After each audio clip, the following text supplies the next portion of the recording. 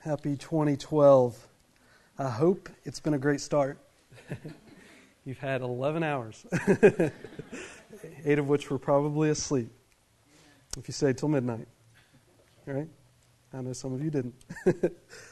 I wish I were in that boat. Goals for 2012. It's always a good way to start things new. To look at life at a new perspective, to get better oriented with what you want to achieve in your life for this coming year. And you know, as a church, we have goals as well. Things that we would like to see and we're asking God to do in us and through us as a family. We're always looking for people who desire to serve the Lord. You'll know here at our church, we don't particularly always come and ask the individual to seek a particular ministry they want to serve in. We just simply provide the opportunity to let you know what those ministries are, and if God works in your heart to serve in an area, we just ask you to let us know. We're happy to help you achieve that. One of the other things that we're about here at church is discipleship. We're always interested in the way that we can encourage one another in the Lord and growing and getting to know Him better. You'll see in both of your bulletins today those messages are communicated because you should have 2 pieces of information. One is studies to be involved in, community groups to grow and be a part of, and places in the church that you can serve. One of the long-term goals that we had when we started this church was to build the first freestanding church in the city of Lehi. You remember a year ago, I think, just under a year ago, some of us even took a journey just up the road to a bar. It's 2 blocks up, and we went inside of it and toured it. And our desire is, if the Lord would open up the door, is for us to even be able to have that facility to have a church. We thought, how great would it be if we turned a bar into a church and we put on the billboard, happy hour Sunday, 10:30 to 12. In fact, Stacy and I were back east in November, and that's my wife, to those of you who are new. My name's Nathaniel. Hi. When we were back east in November, we had the opportunity to tour with some area churches, let them know the needs that are here in Utah. And we asked them if they would be interested in helping us to build the first freestanding church in Lehi. And while Stacey and I were back east, we were able to have over $60,000 pledged to us for this church family to be able to build that first freestanding church. And so, yeah, some of you didn't know that, right? Most of us didn't know that. There's the announcement for us, right? It's a wonderful thing. And so we have lots of wonderful goals for us as a church and what we desire for God to achieve. Those are just a few of them. But you know, when I think about it, the primary goal for us as a church never changes. God built His church to make disciples. And more than anything, above all other things, what we desire for you as a church family is that you could have this year just to seek the presence of God in your life. That you might have the opportunity to know and grow with Him. And as you get to know the Lord personally in your own life, see the way that God works through you to be influential in the lives of other people. God desires to know you. More than anything, what God wants from you is your heart. And so for our desire for 2012, we seek the face of the Lord and His presence in our lives. But you know, as we see with all goals, there comes adversity. In fact, when I read verses in the Bible, many times I find that they challenge me in my position with the Lord. If God wants me to walk with Him, a lot of times the way I want it to go is just easy. But then I read verses like Luke chapter 12, and what I find from the Lord is that life with Him isn't always easy. It says in Luke chapter 12 and verse 52, for from now on 5 members in one household will be divided. 3 against 2 and 2 against 3. It will be divided, father against son and son against father. Mother against daughter and daughter against mother. Mother-in-law against daughter-in-law. You saw that over the holidays? And daughter-in-law against mother-in-law. You're walking biblically. But you know, I see verses like that and understand the reason that Jesus is talking about this passage of Scripture is because of Him. When people make decisions to seek after the face of the Lord, not everyone enjoys your decision. And what God is saying in this passage of Scripture is that when you pursue me, it causes division. Can I say this morning, the most loving thing that you can do for your family, regardless of their opinion of who Jesus is to pursue God with all of your heart. Because in loving the Lord the way that God desires, you're pointing your family to the direction which God would want them to pursue as well. And just because the road might be difficult, and just because there may be some persuasion to back off, the most loving thing that you can do for your family is seek after the face of God. Because in so doing, God changes your heart.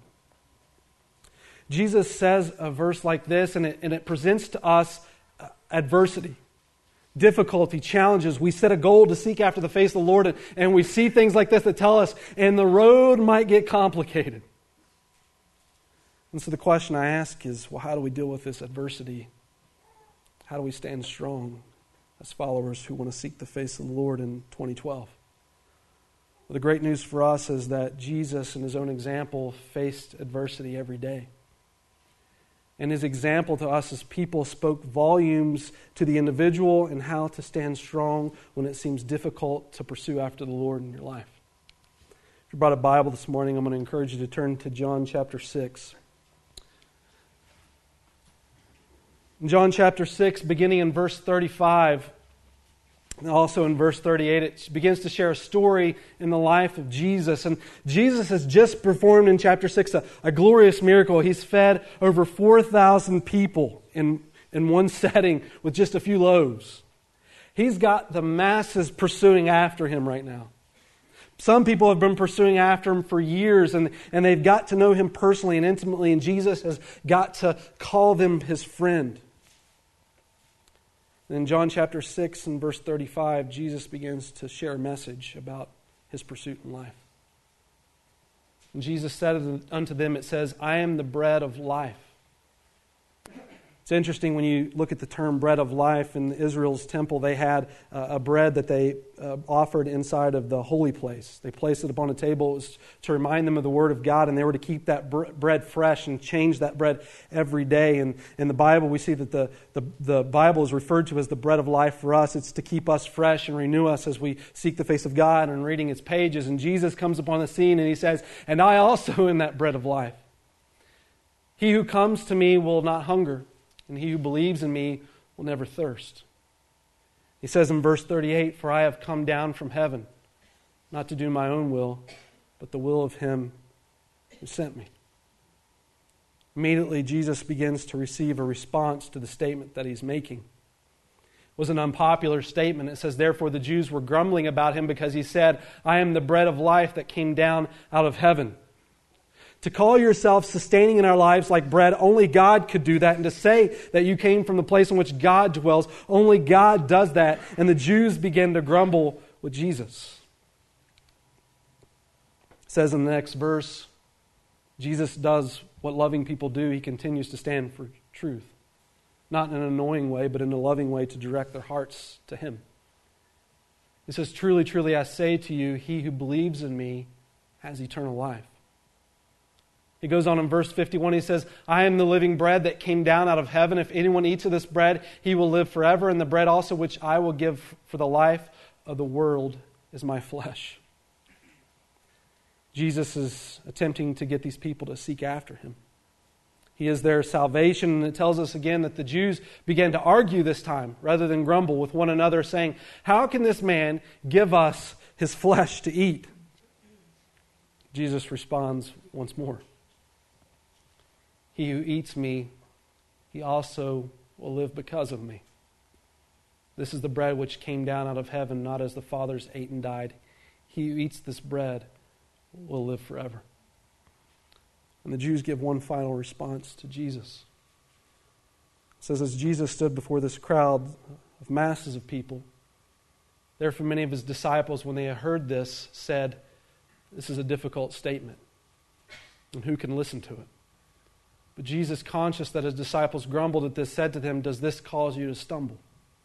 What then if you see the Son of Man ascending where He was before? It is the Spirit who gives life. The flesh profits nothing. The words that I have spoken to you are spirit and life. You got the gist of what Jesus is saying, right? Take Jesus. Jesus is life. He keeps reiterating the point. And it says, but there are some of you who do not believe, for Jesus knew from the beginning who they were who did not believe and who it was that would betray Him. And He was saying this for this reason. I have said to you that no one can come to me unless it has been granted him from the Father. And listen to this. Verse 66, it kind of screams out to us. As a result, many of his disciples withdrew and were not walking with him anymore. So Jesus said to his 12 disciples, "You do not want to go away also, do you?" Jesus' disciples were in a place of abandonment. I don't know if it was the beginning of a year. Let's call it the beginning of 2012 here for Jesus. With all these wonderful goals and ideas of what he sought for the kingdom of God and the lives of people in this world, and yet there was adversity. And what we find in the life of Jesus is rather than walk away, he stood strong. And so the question we ask in the midst of Christ's adversity, how did he stand strong? I know Jesus is God. It tells us in Colossians 2:9, in his flesh the fullness of deity dwelled. But Jesus was also a man. It tells us in Philippians 2 that in verse 5 that he didn't seek after the glory of his godhood, but became the form of a man and served this world. And we know in being a man, Jesus experienced emotions like we experience as people. Could you imagine if you were to stand before thousands of people and one minute they love you and the next minute you share a message and they all hate you? Could you imagine the emotions of Christ as he watched the people that he had done ministry with for years, the people that he had counted close, the ones that he had grown to love, turn their backs and walk away from him? How he would have felt. We know Jesus felt emotions because when Jesus went to the tomb of his good friend Lazarus and he saw Lazarus lying in the tomb dead, Jesus wept from his heart. I look at this moment and I ask the question, I wonder how Jesus would have felt. You know, when we read the Scripture, we honestly don't know how Christ would have felt in this passage of Scripture because it doesn't communicate to us the way Jesus feels in this particular point. But what Jesus communicated to us throughout all of his life is how we deal with situations like this when we set goals that we know that God desires for us and we stand strong in the midst of that adversity. And so this morning what I want to share with you is just 4 simple points to how we as people can stand strong for the goals that God places on our heart for 2012. The first is this. The way that Jesus stood strong in adversity, the way that you can stand strong in adversity is to be secure in the Father's love. You know, we look and find acceptance in life for the things that are important to us. We value their opinion. If God's not important to us, we will not care if God loves us. But when we talk about the context of Jesus, what Jesus enjoyed more than anything is the love that the Father had for him. In fact, if you look in John chapter 5, just the verse or the chapter right before us, and in the context of the verse it says, "For the Father loves the Son." What was important to Jesus is that he enjoyed the love of the Father in his life. It's been said by an important theologian that the first thing that we should seek for every morning is to surround ourselves with the love of the Father. Everyone else in this world may fall away. Everything else in this world may fall apart. But the love of the Father is what sustains. In fact, in thinking about the love of the Father and the relationship between the Father and the Son, I cannot but think as John wrote the book of John, he also wrote, this is in 1 John. I know it says John here, but this comes in 1 John chapter 4 and verse 18. It says, "There is no fear in love, but perfect love casts out fear." The context in which this passage of Scripture comes to us is talking and illustrating about the love that God has for us and the love that we have for God. And when we focus upon enjoying that love and savoring that love with one another, everything else seems to fade away. You've been in that puppy love moment, I'm sure, at some point in your life, right? Your parents maybe, even in high school, tell you, that guy's a loser, get lost. And you just can't hear what mom says because you're so fixed on that puppy love, right? Love for the Father is much like the same way, only more than puppy love, it endures. where we focus so much on enjoying the love that He has for us, proven to us by coming to this world and dying on a cross for your sins, that we enjoy nothing more than to seek His face, and in seeking that love, all other problems and worries seem to just fade away. Let me give it to you like this in an illustration. You ever been away from home for a while? Or any of you have a job where you have to journey on the road for a little bit? And all of a sudden, you know Friday's coming, and it's about that time where you begin your track home. And you start to think about home, what you miss, how it makes you feel, the comfort that you get when you walk in the door as you're surrounded with people who care about you in that place. Home is what you long for. Jesus is much the same way. As if you were to go to bed every night and you wake up every morning as if you have been away from home, and nothing that you would enjoy more in this world is than just to seek His face and enjoy His love for you. The Bible tells us that perfect love casts out fear.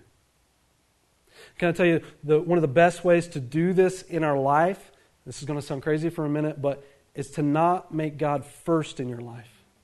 Sounds like blasphemy. Don't walk out. Don't make God first in your life. We have a tendency to do this when we make New Year's resolutions, is we come up with a list, right? If anyone wears orange and white underwear to church, you're kicked out, okay? We don't want that, all right? We're not going to kick you out. But don't wear orange and white underwear. But this is what we tend to do. We make New Year's resolutions and we list them out. This is what I want to achieve. Okay, God, we're starting over this year. I know I messed up last year, so this year, number one, I'm going to love you above everything. I'm going to read my Bible. Probably I'm going to come to church at least 3 out of 4 times a month is my goal, right? We'll make a goal. Make it 4 for 4. Okay, let's shoot for the top. 4 weeks in the month. That's my goal. And then second, I'm going to love my family. And that sounds great to your family because you show up and you're like, honey, I love you second. How does that go over? Rather than make God first in your life, and rather than prioritize it, and the tendency is when we do this is we segregate our life. I come to church, and church is Sunday, and this is the day I love God. And then Monday is the day I do this, and Tuesday is the day I do this, and Wednesday is the day whatever. We prioritize it day by day. Rather than make God first in your life, how about this? We make God the center of our lives. What God desires to be is in the middle of every activity of your life.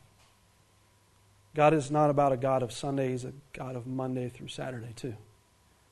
God wants to be as much involved with your life right now as He does when you go to work on Monday morning, or when you're home taking care of the kids on Tuesday and they're screaming at the top of their lungs. God wants to be in that moment. God wants to be there in your challenges and adversity. God wants to be there in the joy and triumphs. In fact, in Colossians it says this, Colossians 1:15, He is the image of the invisible God. For by Him all things were created, both in the heavens and on the earth, visible and invisible, whether thrones or dominions or rulers or authorities, all things have been created through Him and for Him. You got that? Jesus is the center of it all. And He is before all things, and in Him all things hold together. Jesus is the center, not first. He is the center of everything in this world. The way that we stand strong in adversity is to seek the face of God's love for us in this world. Understand that God loves you. To understand that what God desires more than anything is your heart. He doesn't care what you do as much as He cares just about you. God loves you. And God wants you to spend time with Him. And perfect love casts out fear.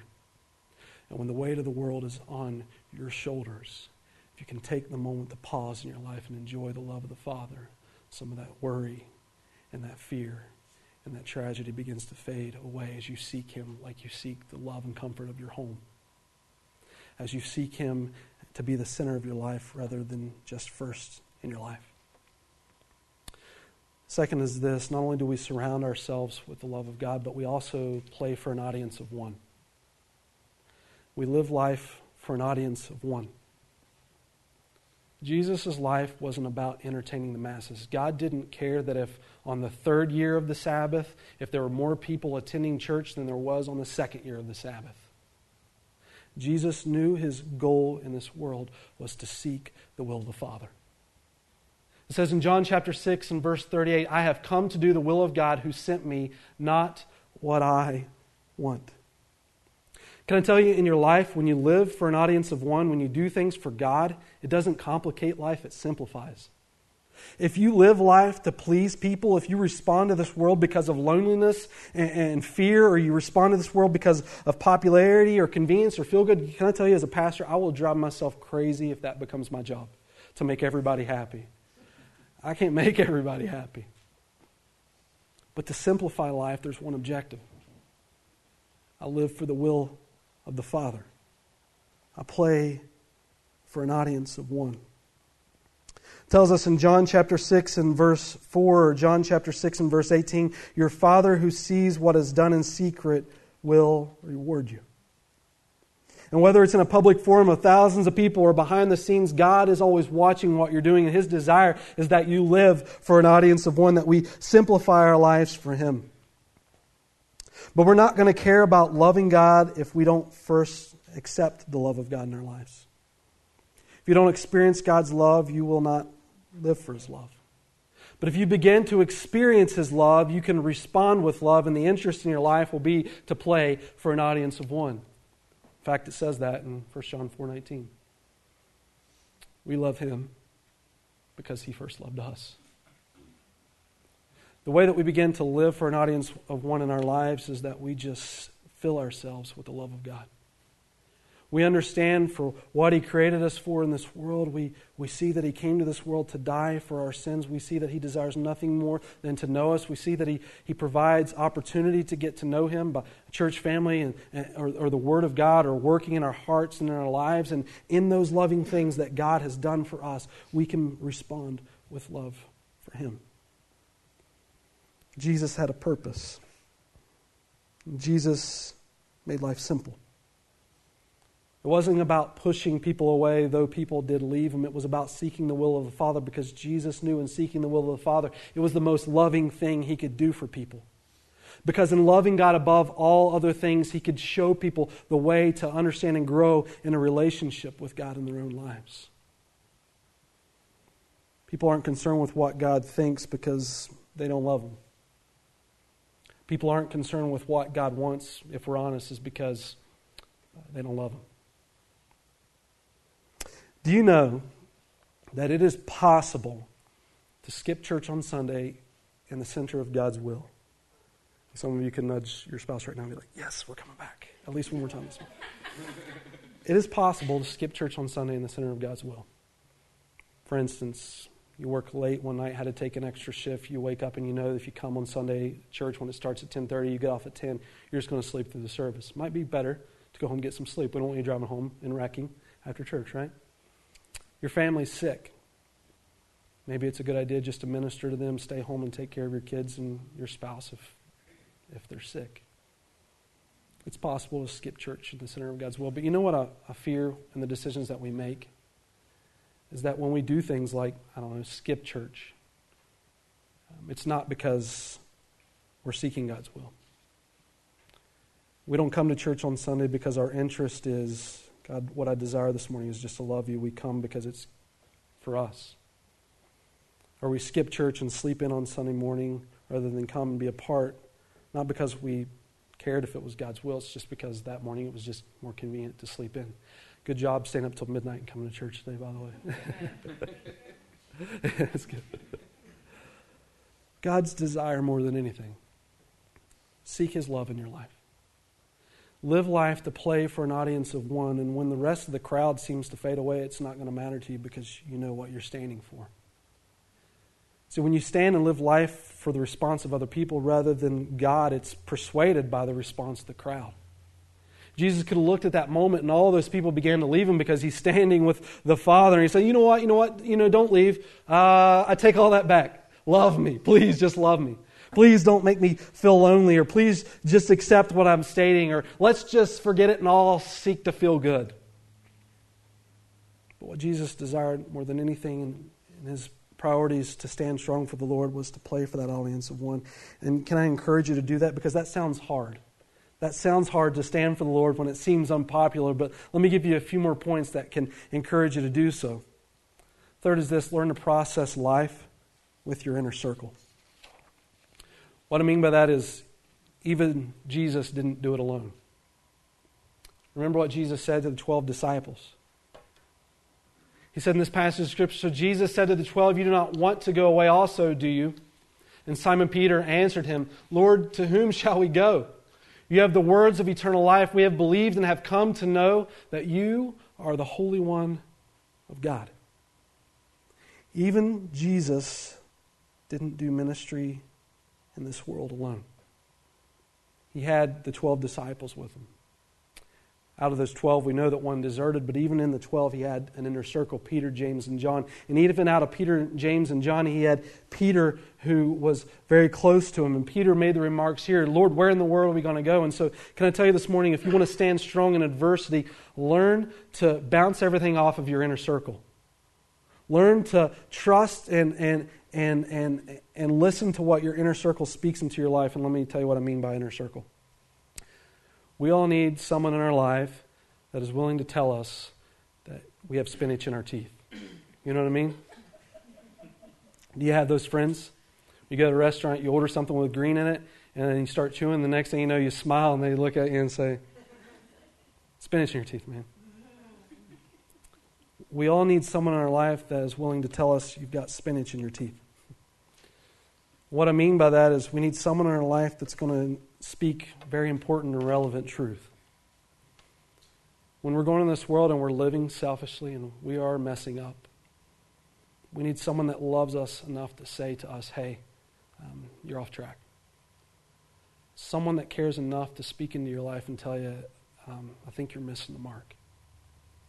Yeah, I can't tell you everything that God wants in your life, but I can tell you what God probably doesn't want, and right now you're making a stupid decision. Everyone needs a friend that tells them they have spinach in their teeth.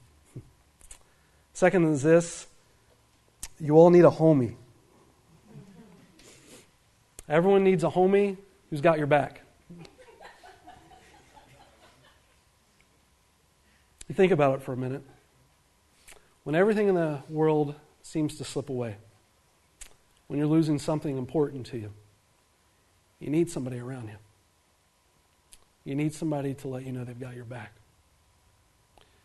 Jesus, in these moments, we don't know what was going on emotionally in his mind as he looked at these thousands of people that were walking away from hope and eternal life in Christ. And he turns to Peter. And I'm thinking he's asking, Peter, are you my homie? The Bible says this in Ephesians chapter 4. As a prisoner for the Lord, then I urge you to live a life worthy of the calling you have received. Be completely humble and gentle. Be patient, bearing with one another in love. And you know what? If you're a homie of someone else, your friend isn't always going to make it easy to love them. And it says in verse 2 that anyway, regardless, you have made the decision that regardless, you've got that person's back. And in verse 3, make every effort to keep the unity of the Spirit through the bond of peace. And when you guys don't get along, you work it out. You don't abandon each other. You work it out. And so this morning, if you feel like you're kind of on an oasis all by yourself and you're looking for some more hopes and dreams and some satisfaction in your life, let me encourage you, don't leave church without your homie. All right? Ask this question. Or if you're not a homie, maybe a honky, right? Ask this question this morning. I don't know what that means. I don't even know what that means. Ask this question. Seriously, find your homie this morning. Ask this question. If I have spinach in my teeth, will you tell me? If I'm messing up in life, will you speak that truth? Maybe you can ask him, when the rest of the world seems to be falling away, will you fight for me? Our kids, you can tell, have them this morning. They have got each other's backs. But to stand in the middle of adversity, the encouragement to us is seek the Father's love. Second, play for an audience of one. Third, get your homie. And fourth is this, trust in God's sovereignty. Matthew 10 and verse 28 to 31 says, do not fear those who kill the body but are unable to kill the soul, but rather fear him who is able to destroy both soul and body in hell.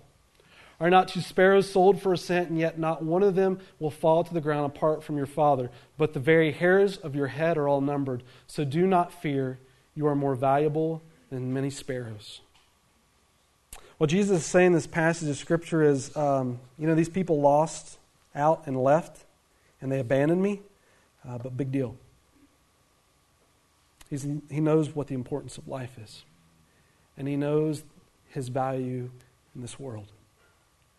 And Jesus is saying the same thing to you when the world seems to be slipping away and adversity seems to be coming our way, and we need to stand strong in that moment, that to know that regardless of what anything in this world circumstantially might happen to us, God has got it under control. It tells us in Romans 8:28, for God works all things out together for good to those who love God, who are called according to His purpose. You know, my favorite part of this whole story in John chapter 6 is what Jesus doesn't do.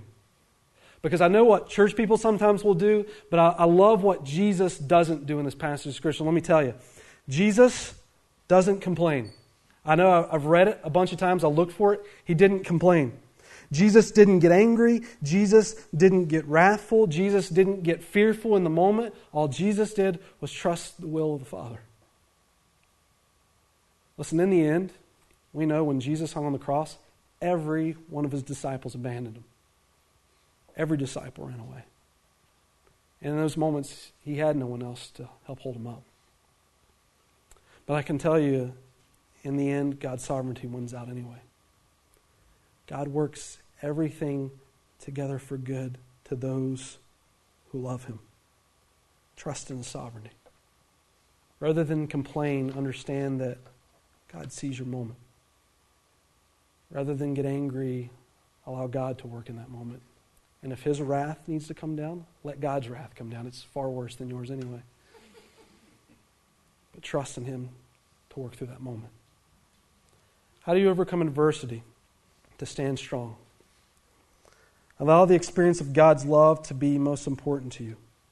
Long for it like you long for home. Make Him the center of your life rather than first in your life. Love Him by playing for Him as an audience of one. Life becomes far less complicated. Find encouragement in other Christians and trust in God's sovereignty to satisfy. We're going to take communion in just a moment. What I want to invite you to do right now is just go ahead and bow your heads for just a moment. The most loving thing that we can do is to pursue the face of God in the midst of adversity. Because in doing so, we show other people the way to trust and hope and the experience of love that they can have with the Lord. This is the beginning of 2012, an opportunity to renew our hearts with Christ, an opportunity to seek His face. More than anything this year, above all the goals that we have, that is our desire here at Alpine. That you have the opportunity to grow close in your relationship with the Lord and He become the center of your life. I'll give you an opportunity just to talk to Him. Whatever desire that you have for this year, just to seek His face and ask Him to direct it. And let me pray for us. God, we just thank You for this morning. Thank You, Lord, that You love us. God, thank You for Your grace and mercy. Lord, thank You so much that, God, You care for us, that You meet our needs, God, that You supply the strength that we need in this world. God, we love You. God, may this be a year that we seek Your face. May every year be a year, Lord, that we seek to desire to live for You and love You and serve You and know You. God, we look forward to everything that You have for us in 2012. And it's in Your name we pray. Amen.